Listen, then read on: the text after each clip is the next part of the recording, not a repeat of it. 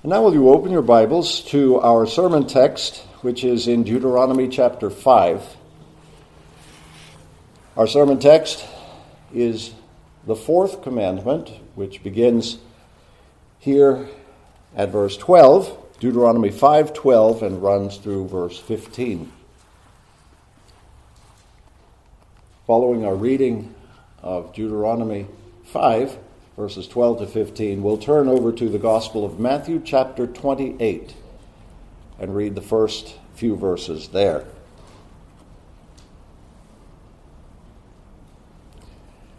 This is the Word of God, and so let's give it our full attention.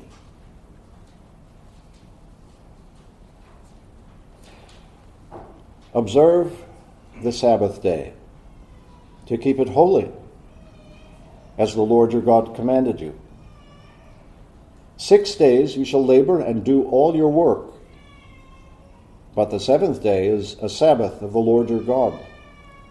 In it you shall not do any work, you, or your son, or your daughter, or your male servant, or your female servant, or your ox, or your donkey, or any of your cattle, or your sojourner who stays with you, so that your male servant and your female servant may rest as well as you.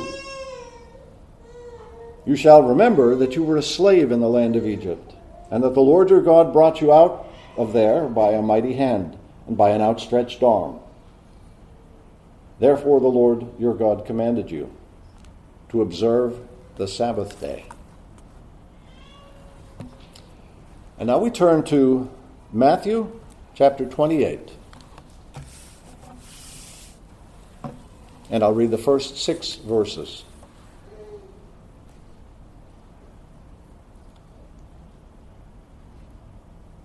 Now after the Sabbath, as it began to dawn toward the first of the Sabbaths, Mary Magdalene and the other Mary came to look at the grave. And behold, a severe earthquake had occurred, for an angel of the Lord descended from heaven and came and rolled away the stone and sat upon it.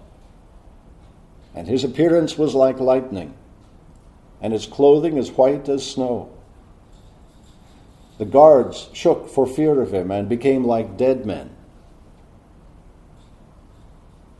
The angel said to the women, "Do not be afraid, for I know that you are looking for Jesus, who has been crucified.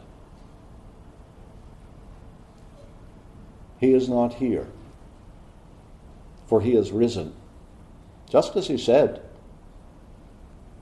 Come, see the place where he was lying." Amen. May God add his blessing to this reading and our understanding of his word. So we pray. Our Heavenly Father, we pray that you would grant light to our eyes, illumination by your Holy Spirit, that what we read here we might more fully understand and be better servants, better stewards of the time that you have given us. We humbly pray these things in Jesus' name. Amen.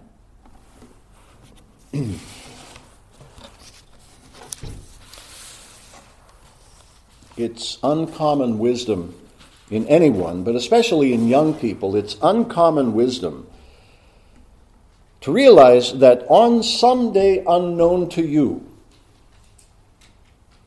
all these years that are now slowly beginning to unfold before you, all these years will very soon come to an end. Much sooner than you think or can even imagine. Either Christ is going to return in power and great glory, or you will die. There's no third way out of this. These passing years, these weeks and days and hours that you now enjoy only by the mercy of Christ, these hours have a fixed and final limit. You'll reach the last page of the story of your life and find the words, "the end." the end. And God's going to close the book, and at the moment he closes the book, you have a face-to-face appointment with the author of that book. And he guarantees that you'll not be late for that appointment that you have with him. Moses prayed in the 90th Psalm, Lord, in view of the power of thine anger toward sin, in view of thy fury according to the fear that is due thee, so teach us to number our days, that we may present to thee a heart of wisdom. Fallen creatures, especially young ones it seems, fallen creatures typically suffer this self-delusion of indestructibility. We're well, we're healthy, we're only getting stronger every day, taller every day, better looking every day as we go along. Opportunities of various kinds when you're young are just multiplying before you. And many experience the temptation to assume that it's always going to be that way through life. But it won't. It won't. The plain fact is, we only have so much time given us, and we are stewards of that time, stewards of these years that we have. And so we have to learn how to manage our time well. The fourth commandment gives humanity, all of humanity, an infallible, indispensable tool for the proper management of our time. That's what it does. We often think of it as the Sabbath commandment because it begins, remember, or here in Deuteronomy, observe the Sabbath day to keep it holy. But in fact, of course, upon second look, we realize that it helps us wisely manage all our time. Because it really has two parts, doesn't it? This commandment has two parts. First, so as to observe the Sabbath day, to keep it holy, to keep it separate and different from the rest. First of all, 6 days you shall labor and do all your work.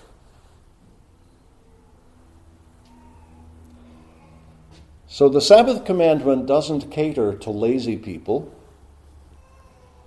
If they understand this commandment as they should, lazy people don't especially like it. It doesn't indulge us. It doesn't let us sleep in every day. It doesn't let us stay up all evening and half the night watching YouTube. It disciplines us to keep busy for a full 6 days of the week. And not just a 40-hour week. Not just your paid time. When you're not being paid, when you're not on the company clock, there are still all these other things that you have to take care of, aren't they? The cooking, the cleaning, the laundry, the oil changes, the lawn mowing. All those things you have to do to keep your household, to keep your life running. When I'm done with my sermon preparation and my study for the week, in and around and after that time, depending on the season of the year, there's also firewood to gather and cut and split. There's a lawn to mow. There are weeds to pull. There's gardens to water. Regardless of the season, there's always laundry. There's always the next meal to put on the table. There's correspondence to answer. There are bills to pay. There are errands to run, repairs to make. That's all part of my work. Probably part of your work. And gracious God gives us precisely 6 consecutive days on which to get our work done, to finish our work.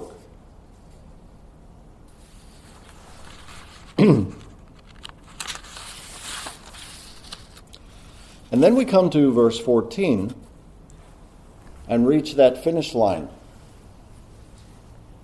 The finish line toward which all this work aims. It strains forward until it reaches that blessed day, exactly 1 day in 7, that is set apart for rest. What the fourth commandment does for us is to establish the life cycle of the godly. A people loved by God and by grace and able to get their work done without wearing themselves out. Now, sustainability is a very trendy word these days. You hear it a lot, sustainability. We always have to be careful not to be swept along in whatever the latest jargon, the latest trends may be. But you know what? I like sustainability. I like not running out of steam, not growing old prematurely, not running out of power. I like strength, not letting myself become needlessly worn down and weak and sick, because we're stewards. We're stewards of God's creation, and sustainability recognizes that some resources in life need to be husbanded more carefully, more closely than others. And when it comes to the time that we have, time is not a renewable resource. You can't grow more time. There is no rewind button on life. We get one shot at it, one lifetime only, and then it's gone. Our Lord Jesus Christ, in the 12th chapter of Luke's Gospel, reminds us that these few years we have on earth are not to be spent tearing down our old barns and then building bigger ones for the future years, the years of leisure that lie ahead of us. Because who knows if those imagined years will actually come about? Who knows what even tomorrow may bring? This very night, our souls may be required of us, to use Jesus' words in that parable. So in the uncertain span of time that we have, if we learn anything, we ought to learn what it is to be rich toward God. What it is both to glorify Him and enjoy Him. So today we have this fourth commandment before us. It teaches us two things presented in this sustainable weekly cycle. A cycle of living that enables us to live in a way that is rich toward God. It teaches us, first, diligence in our callings, and then it teaches us also, at the right time, to rest. A good life is a balanced life, and the commandments give us the proper 6-to-1 ratio. Our Maker and Redeemer wills for us that you neither wear out prematurely nor rust out prematurely. Because at precisely the right moment, He is going to gather each one of us to Himself when our story is finished and the book is closed and our life's work is finished. That work has this distinct 6-to-1 ratio. Now, an interesting thing about time.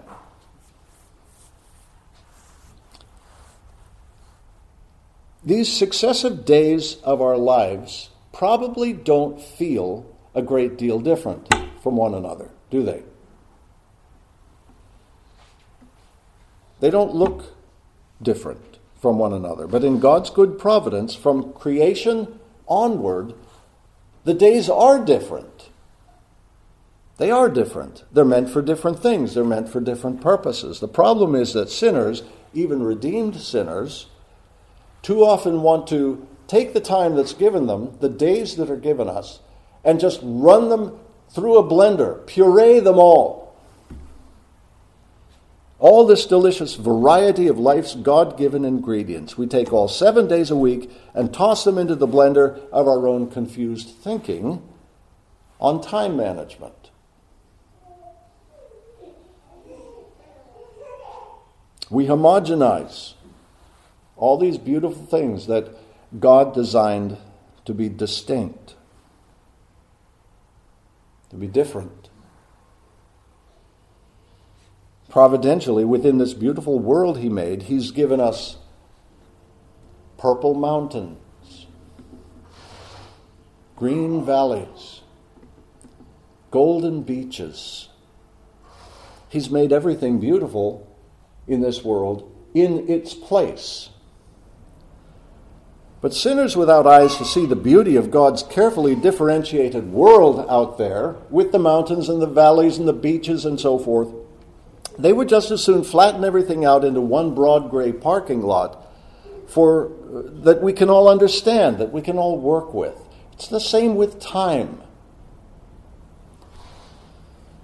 It's the same thing with the calendar. Lazy people naturally prefer uniformity, predictability, day after day after day. It doesn't require as much self-discipline, you see. It doesn't require as much self-discipline on my part if I think that I have a month or 2 or 3 months maybe to do the work that is the work of 6 days. I can just spread it out, push it forward, let it spill over.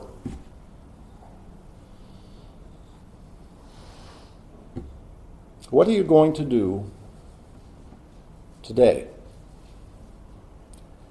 Well, it's very easy to decide what you're going to do if you do the same thing every other day of your life. Get up, go to work, come home, eat, watch the television or YouTube, and go to bed.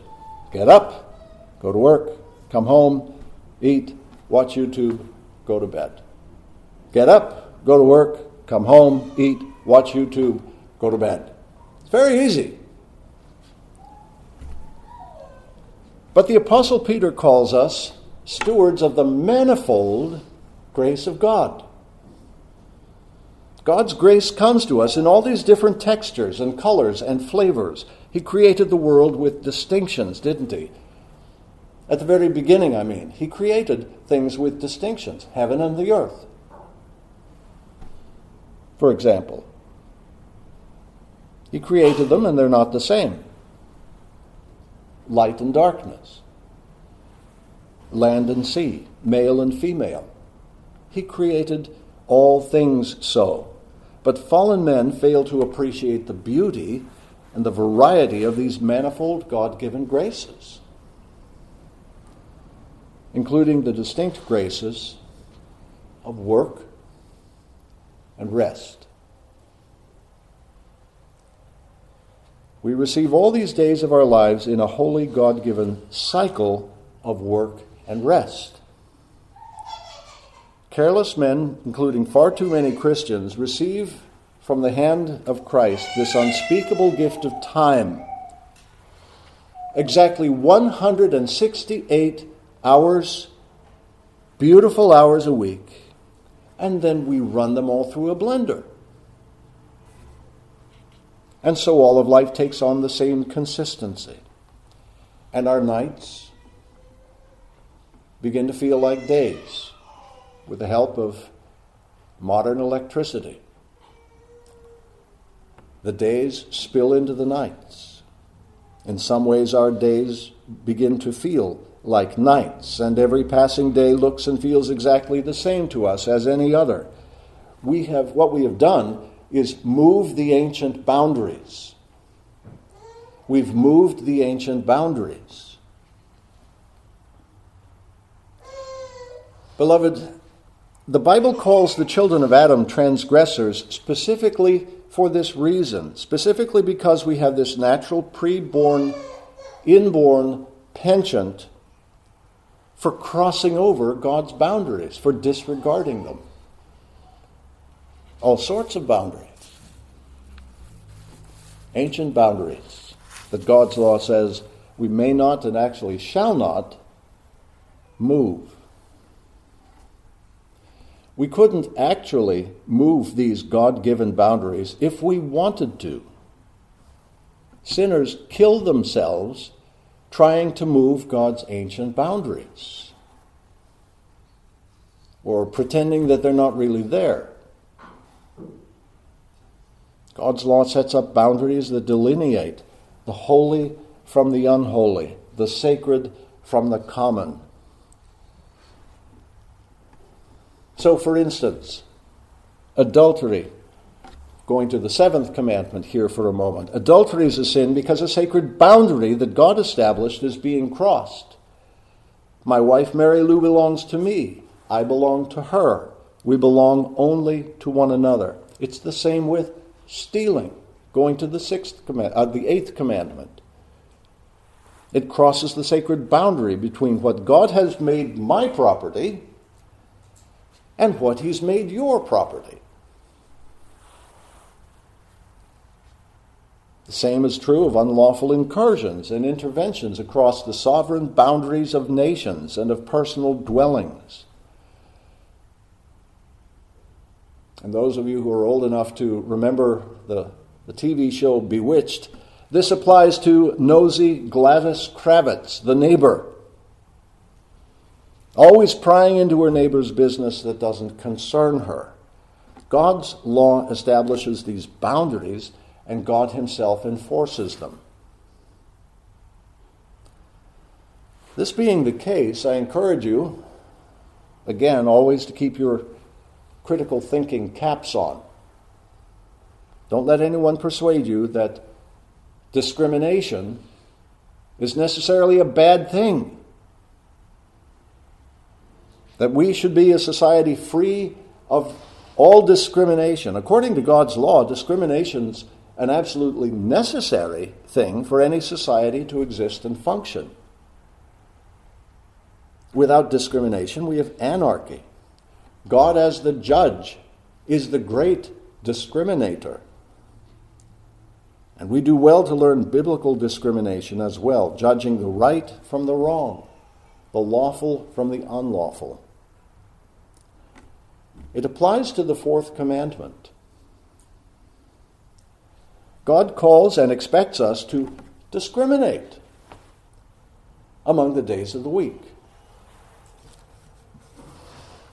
But if anything, it's more difficult to conceptualize the boundaries set in time than it is those set in real estate, for instance, or relationships or personal property.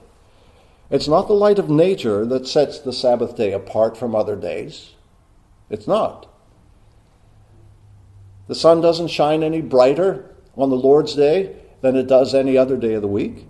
Food doesn't taste any better on that day. It's not any easier to get out of bed on that day than the others. It's God's Word.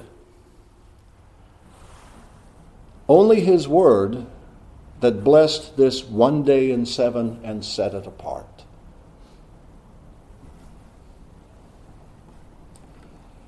It's the Lord's Day. Now, this might seem to be a pretty simple and straightforward point, but not appreciating how profoundly absolute it is causes a lot of confusion. This day is His in a special way. Now, all the days are His, of course. Evening and morning, He made them all, but this one in 7 He blessed. He set it apart to celebrate and commemorate His work, first as the creator of the world, as we find in the commandment in Exodus 20, and then here in Deuteronomy, it commemorates Him as the redeemer of His people from slavery in Egypt. The commandment really stands on those two legs, the things that it commemorates, creation and redemption. That's what we remember every Sabbath morning. I want you to think for a moment about your own household. I think about mine and the cycle of life within it. Doesn't your household have things that you call to mind one particular day a week? In my household, it runs something like this. Okay, it's Monday. So Monday we remember to get up a little earlier to get to work. Tuesday means I'm probably going to be sitting at the computer that evening, logged into some presbytery committee or commission. They just happen to fall on Tuesday evenings. Wednesday's free night in the evening, free time at home. Thursday, the garbage goes out to the curb. Friday's date night. There are things we simply need to remember each day of the week because they are different. And then comes the Lord's Day. The Lord's Day. Ah, yes. Today is the day that I remember afresh that God created me,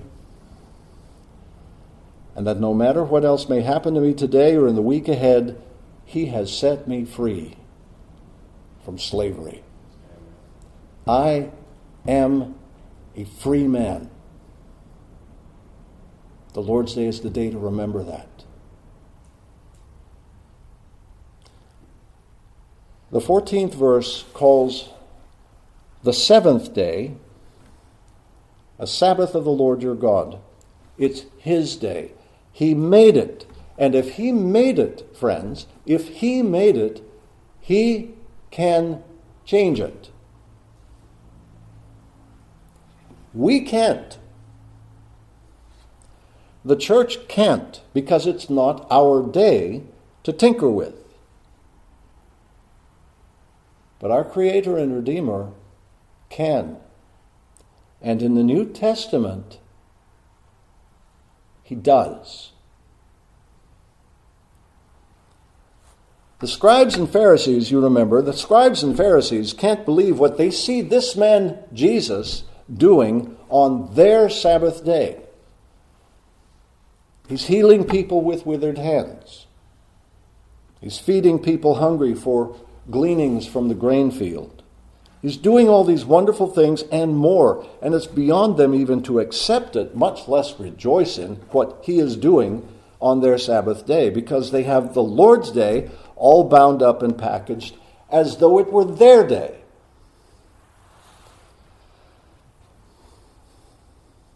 We really ought to appreciate, even rejoice in the fact that it's the Lord's Day. He's Lord of the day. It doesn't work the other way around. The day doesn't dictate to Jesus what He can and cannot do on the day. What Jesus does and doesn't do on this day is a reflection of His own divine character. After all, doesn't the psalmist put it this way in one place? The Lord does what He pleases in all heavens, earth, deeps, and floods. He does what He pleases. The day is His. It's not mine. As Lord, He can observe it as He wishes. He can change it if He wishes. And in the New Testament, He very plainly does change it. His treatment of the Sabbath throughout the New Testament is a plain illustration of His absolute sovereign lordship. But going back to the Old Testament, we see some changes already in what this day signifies as we go from Exodus 20 to Deuteronomy 5, just a generation later. In Exodus, you remember, it commemorates the 6 days of creation. And then here in Deuteronomy, it widens to signify also Israel's redemption from over 400 years of Egyptian slavery. The day hasn't changed. It's still the seventh day, but here it signifies more than it did back in Exodus. Throughout the Old Testament, it opens our eyes to wider and wider vistas of God's great work as Creator and as Redeemer. And then, friends, we come to the Gospels. And here in the Gospels, we read of an event that absolutely unhinges the Sabbath day. Rather like the prison house doors in Philippi were unhinged when the earthquake struck. And you remember from the 16th chapter of Judges what Samson did to the city of Gaza in the middle of the night as the Philistines surrounded him, plotting to take him prisoner the next morning. He arose at midnight, Samson did. He took the whole gate of the city off its hinges, he put it on his own shoulders, and disposed of it at the top of the nearest mountain. With a display of raw power, he unhinges the gate and escapes the power of his foes. It's a similar case in the gospel. In Matthew 28, verses 1 and 2, we read of another earthquake. Another unhinging, another deliverance. We find in the resurrection of our Lord Jesus Christ another demonstration of the raw power of God. It's an unhinging, but not of a prison door, not of a city gate. The unhinging not only of a stone being rolled across a tomb. This is the unhinging of an ancient memorial. Christ at his resurrection from the dead takes this memorial commandment off its hinges and he places it again where it would best remind us of his redemption. Matthew 28:1 begins literally in these words. As I read earlier in our scripture reading, but after the Sabbaths, with the dawning into the first of the Sabbaths. Most of our English translations have the word the first of the week. In Greek it is the first of the Sabbaths. After the Sabbaths, with the dawning into the first of the Sabbaths. The resurrection of our Lord Jesus Christ from the dead, early on the first day of the week, is an event so surpassingly glorious. It overshadows God's deliverance of his people from Egypt. But more than that, the bodily resurrection of our Lord Jesus Christ from the dead eclipses in glory even the creation of the heavens and the earth. Chew on that a while. On this day, sin and death are vanquished. By this resurrection of our Lord Jesus Christ on the first day of the week, men might now begin to live according to the power of an indestructible life, as the author of Hebrews puts it. This day represents a new creation. And so it's Christ. It's not the church, but it's Christ that moves this monument that has been set in time from the beginning. And the whole calendar shifts with it. From the resurrection morning onward, when does the church meet? From your reading of the book of Acts, when do we find the church, the New Testament church, meeting? Well, wherever in the New Testament that day is specified, it's always the first day of the week. It's the power and grace and glory of the resurrection we commemorate. The Westminster Larger Catechism put it this way in the answer to question 116. What is required in the fourth commandment? That's the question. 116 in the Larger Catechism. The answer is this. The fourth commandment requireth of all men the sanctifying or keeping holy to God such set times as he hath appointed in his word, expressly one whole day in 7, which was the 7th from the beginning of the world to the resurrection of Christ, and the first day of the week ever since, and so to continue to the end of the world, which is the Christian Sabbath, and in the New Testament called the Lord's Day. So this is the what and the when of the fourth commandment, but let's spend just a moment now looking at the how. How do we observe this day? First of all, I need to say that our primary duty on the Sabbath isn't the duty of going to church. Meeting together to worship is vitally important, of course, but it's not what we find highlighted when God first instituted the Sabbath in Genesis 2, verses 1 to 3. Going to church doesn't appear in the fourth commandment of Exodus 20, where we're told to remember what had evidently been forgotten over 400 years in Egypt.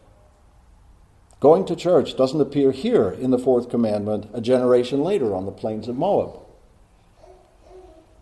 Before anything else, the fourth commandment tells us to rest. On this day, rest. It's been that way since the beginning, before the fall of Adam into sin.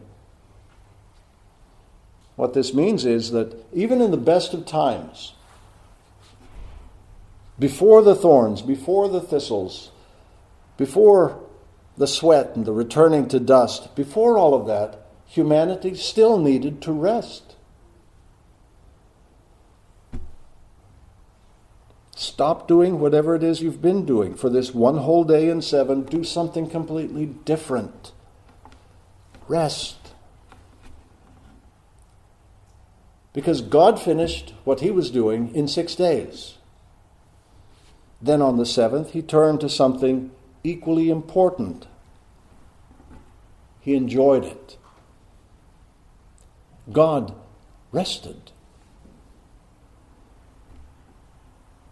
You too, give it a break. On the Lord's Day, why not leave the books unopened? Why not leave the phone off the hook? Rest. This resting gives us probably the week's best opportunity also, secondly, to reflect. It's a day to reflect. A day to consider anew the glorious, eternal things that 6 days of labor don't afford us the time to consider. It's a day to reflect on things like his kingdom and his power and his glory. It's a day to lift our noses from the grindstone long enough and high enough for our eyes to consider the stars and the one whose fingers made them. On this day we join individual reflection with corporate expressions of the same. That is, we, thirdly, reassemble.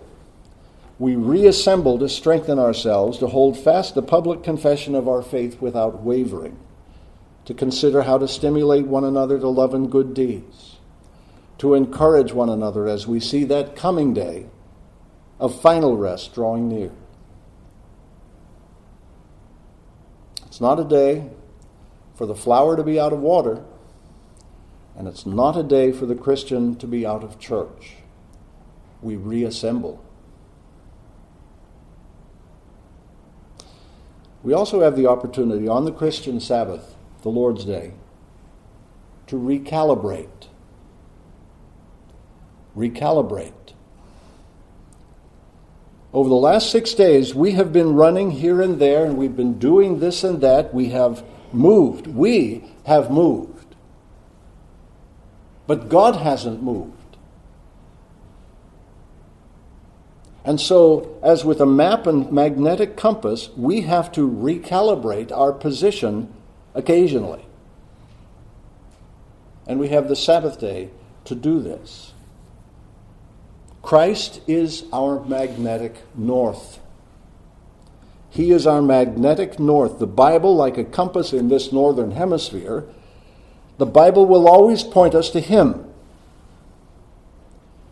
The Sabbath gives us an opportunity and an obligation to open our Bibles and recalibrate our present position on the face of the earth, and so find our way back to Him.